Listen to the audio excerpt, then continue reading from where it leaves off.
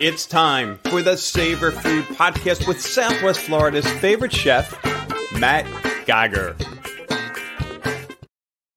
Well, hey there, listeners. Charlie McDermott, producer of the show, here once again with Chef Matt Geiger.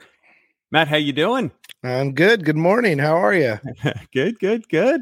We just survived daylight savings. What did you do with one less hour over the weekend? You know, my weekends play out pretty much the same, you know, especially at midnight. I'm usually trying to be asleep. So, you know, when that hour hits you, it's okay.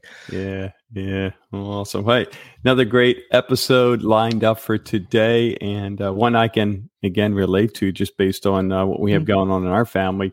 You do this stuff all the time. I mean, you've got a great team and Mitchie and really guide your clients all through the process. But based on the fact that you've got listeners now all over the country, and people are hiring caterers, but they don't do it, every day of the week. And some it may be years. So I thought we'd dive into, maybe guide them a little bit because there's a lot to it, and it's not just about reviews, although reviews are important. Right. But maybe what questions, Matt, if I'm looking at hiring a catering company, whether it's for a wedding or an event, an anniversary, whatever it is, what should I be asking the caterer or the catering company before I make a decision? Yeah, no, that's a good subject. We can dive right into that. And it is always important that, to kind of know what you're getting into, because a lot of people haven't, catered a lot before, and weddings are typically one and only times they might cater in their whole life. So it could be a daunting thing. So I totally understand that. I know that you definitely want to, make sure that you're comfortable with their style of catering. So even before you get to the question asking part or the reaching out, do your own research and vetting online. I mean, nowadays everything's available on Google, and there's so many reviews and all that stuff available to us that, do your own kind of background research before, pick a couple caterers before you get to the actual contact. Especially with reviews, you're going to find out a lot about a company, based on its reviews, and if they have a lot of pictures and, especially their website too, how they hold their website. There's a lot of things out there, but once you do get to the asking questions and you're contacting them, you want to know first if they're, experienced in the style event that you're having. There's lots of wedding caterers out there. There's lots of, private chefs out there. Some people steer clear of weddings altogether. So before you even get started with someone, make sure they're, good with the style of event that you're having. I know a lot of caterers that stick to the smaller events or the house parties or, birthdays, cocktail dinners, that kind of thing. And they stay out of like the big galas and fundraisers and weddings and, the big things. So definitely, sorry, go ahead. I was going to say they sound like if I could label them the stress events. Yeah. And there's a lot that go into them. I try to tell my staff, treat every event the same, whether it's 500 or 5 people, just because we're there to serve them and feed them and clean up after them and leave. That part never changes, but logistically it changes once you get into the higher numbers. So definitely see if they're even comfortable with the style of event that you're having. For us, we limit ourselves to, we only do full service catering. We don't really do the drop off stuff that often. We'll do it for a couple clients that, are regulars with us, but there's lots of caterers out there that strictly do drop off catering. They come and they set up a buffet and then they come 4 or 5 hours later and pick it all up. It's not our style. We've just found that it just doesn't work with how we are, and maybe that changes in the future. But for now, we just, we don't like when we go do full service catering. I have staff there. We clean up everything. Everything goes back clean on the van, et cetera, et cetera. When I do drop offs, it's usually us picking up a bunch of dirty dishes and transporting them in the car and then having to bring them back. And it just becomes a lot more hassle than Right. what it is. And at the end of the day, you kind of want someone there serving you, so I tell people that we try to steer them into at least having a couple people on there and why you work your own party. So definitely see if people are comfortable with the style of uniform or the style of events that, that you're throwing. And another question that I would probably ask, which we don't get it that often because I think you can decipher it from the pictures and stuff. But I know if I was hiring out a company, for certain events anyways, I'd want to know like what they wear, So some caterers are, tuxedo shirt, black tie, whatever. We're not, we do all black. So we're black button up, black pants, black shoes. We like to stick out from everybody else, but sometimes the tuxedo and tie seems a little too formal. So it doesn't work at every event. And, you can see all of our pictures and stuff on the internet, but definitely, if you're having a high-end wedding or a nice gala and you got a lot of high-end clients there and people bidding and stuff, you want your caterers to look sharp. You don't want them showing up in t-shirts and polo shirts. I think that also speaks to the obvious, the professionalism, but I think you kind of dig down a little deeper. Your team, or other caterers that are interested in quality the way you are. Correct. They're not just putting an SOS out to anyone who's willing to sit behind some food and dish it out at an event tomorrow. Right. Yeah. And some of the bigger events, we have some temp staff and stuff that work it because just we need extra hands doing stuff. But even still, those agencies that I use, they know my uniform, and that's how everybody shows up, and they're expected. We talk about it all the time. Like I don't want your shirt to look like you just got out of the trunk of your car and shook it off a few times. Like that's not why we're here. You have to get dressed to go to work. But seeing what uniform they wear and see if that style comes. If we're working a wedding on the beach, I'll allow polos and khakis. We're outside, we're in the sand, we're in the elements, it's hot. That's about the only time that we are not in all blacks. In black, black probably is not a good thing in the heat of the sun. And you know what? And that wasn't even an easy decision for me and my staff. My lead was just like, come on, man, like we're out here in all blacks. And so then I before I even made the decision, I reached out to where I cater and just saw, hey, would you guys mind if this is what we were? And they were like, we don't care. I'm like, okay, perfect. And then I reach out to the client and they're like, yeah, no, that's great. That's a good idea. I'm like, okay. So it's not something that I just spring on you. I want to make sure that everybody's okay with. Yeah. That's good. That's good. Another thing that you might want to ask people are, especially if you're going to do a large catering or like for instance, we just did a 300 person gala. That's not everybody's cup of tea. Definitely you want to ask if they're comfortable doing large groups like that and their history of doing them. Some very important. Not to say that someone that typically does 50 or 100 people couldn't handle 300, but sometimes it just helps the client, ease of mind if they know that they've done them in the past.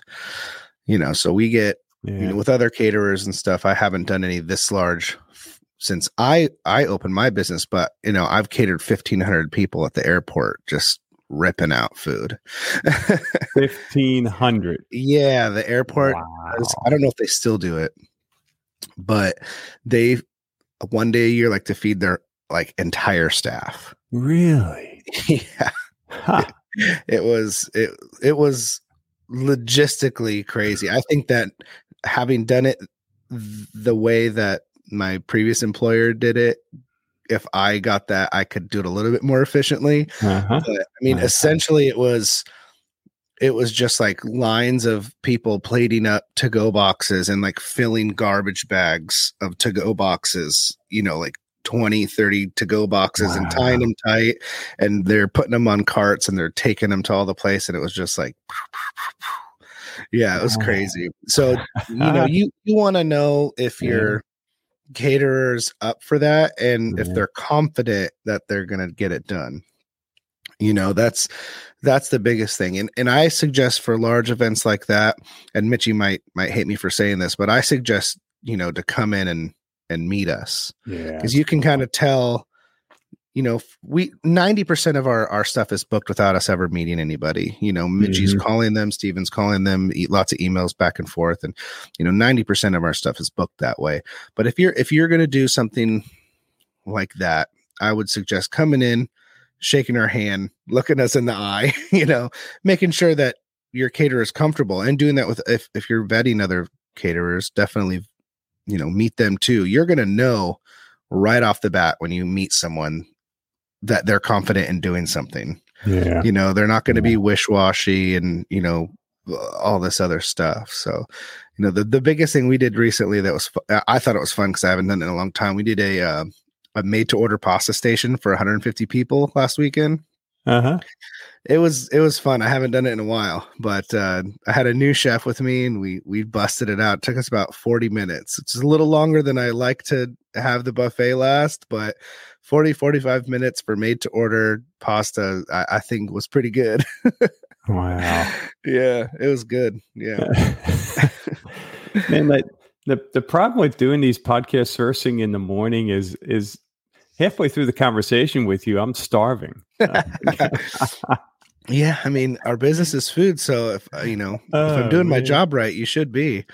Yeah, I need a snack. Jeez. Yeah, I know that another good question to ask, and just because I know all caterers are different, is do they have minimums? Do they have a cost minimum? Do they have a group size minimum? There's a lot of people that want a small party. For us, we're not comparable to a restaurant, so you're not going to be able to call and get us to come over for like $300. It's just not going to work. So we do have a cost minimum, and ours at Savor First Choice Catering is $1,500. Now it used to be $1,000, but it went up just with everything. It's just as we're growing, it's not as lucrative to do the small events, and it just doesn't make sense from a business standpoint. From the time I have, Mitchie in the office doing your stuff, and my chef's prepping in the kitchen, and then we go out on site, and, you're paying for that time on site. I understand that, but if it's $1,000, that alone gets eaten up in the prep and office time, so it just doesn't make sense for us. We might do like a take and bake pickup. We do that quite a bit, actually, where we, give you, pans of food, you come and get it, and then I give you basically heating instructions, and you just take care of it. But we try to take as much liability out of what we do so that we can give you the best product. So sometimes if we have to say no, we say no, just because we don't want to put ourselves in a position to give you anything but the best. And sometimes the client thinks they know better, right? And it puts us in a very difficult position. Yeah. So, definitely see if they have a group size minimum. I can tell you we don't have a group size minimum. I mean, with the cost minimum, I can make it work. Yeah. I mean, I've done all the way down to like 6 people on a yacht, and they meet that $1,500 threshold, but it's easier when they get, alcohol or booze. And that's in that instance, we're actually out there for like 8 hours. So then, the labor eats up some of that. And as long as you meet some of these minimums, I can justify it. And I love doing my job, but we have a big thing that we're taking care of here. And, payroll is out there, and it has to make money. I mean, at the end of the day, if you can do it at $1,500 with a minimum, and as time goes on, I might even up that a little bit, but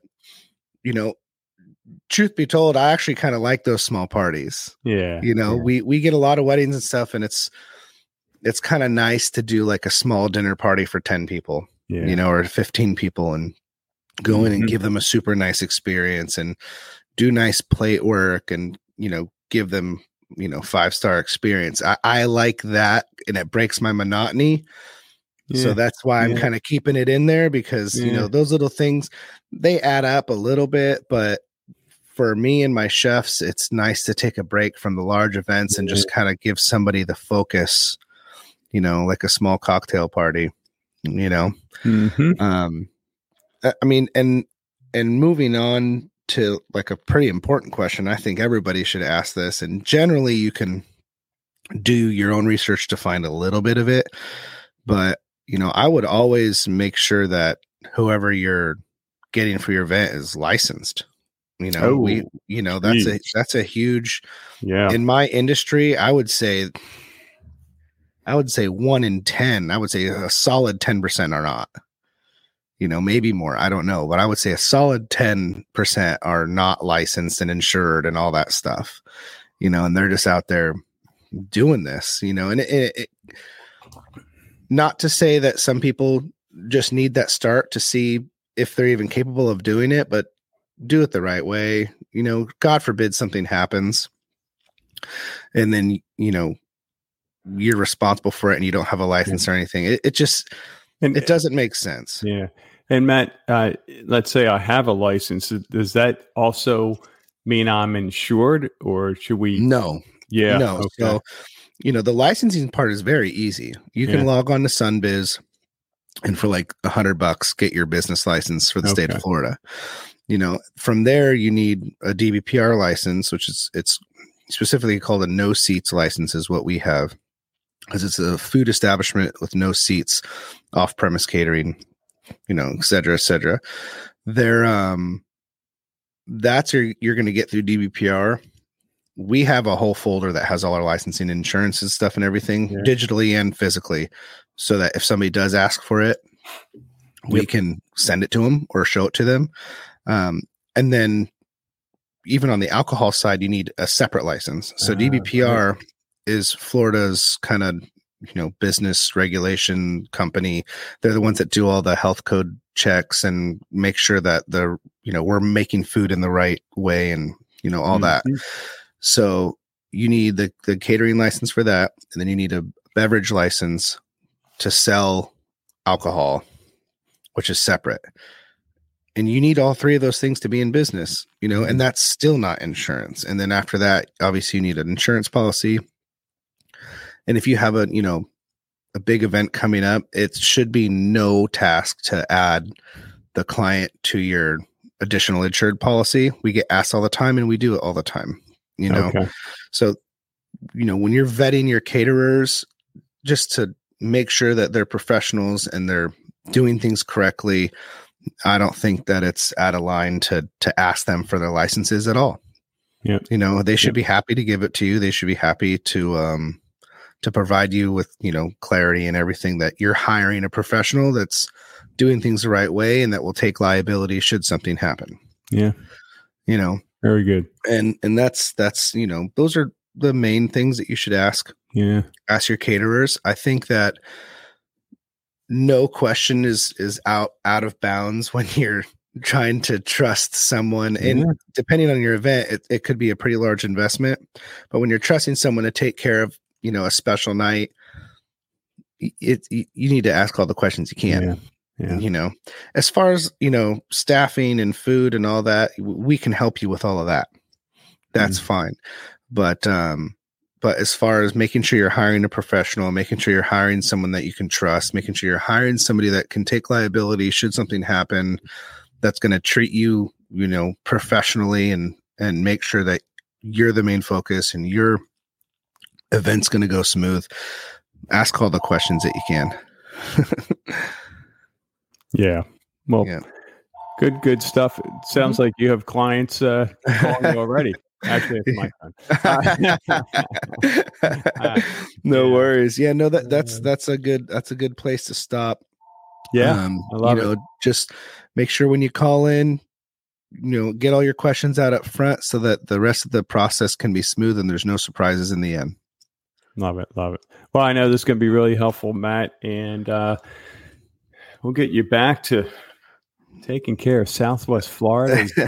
catering needs. I'm going to go look for a snack. Heck, it might be a full-blown meal at this point.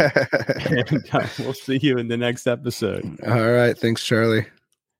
Thank you for listening to the Savor Food Podcast. To learn more about Savor First Choice Catering, go to savorfirstchoicecatering.com.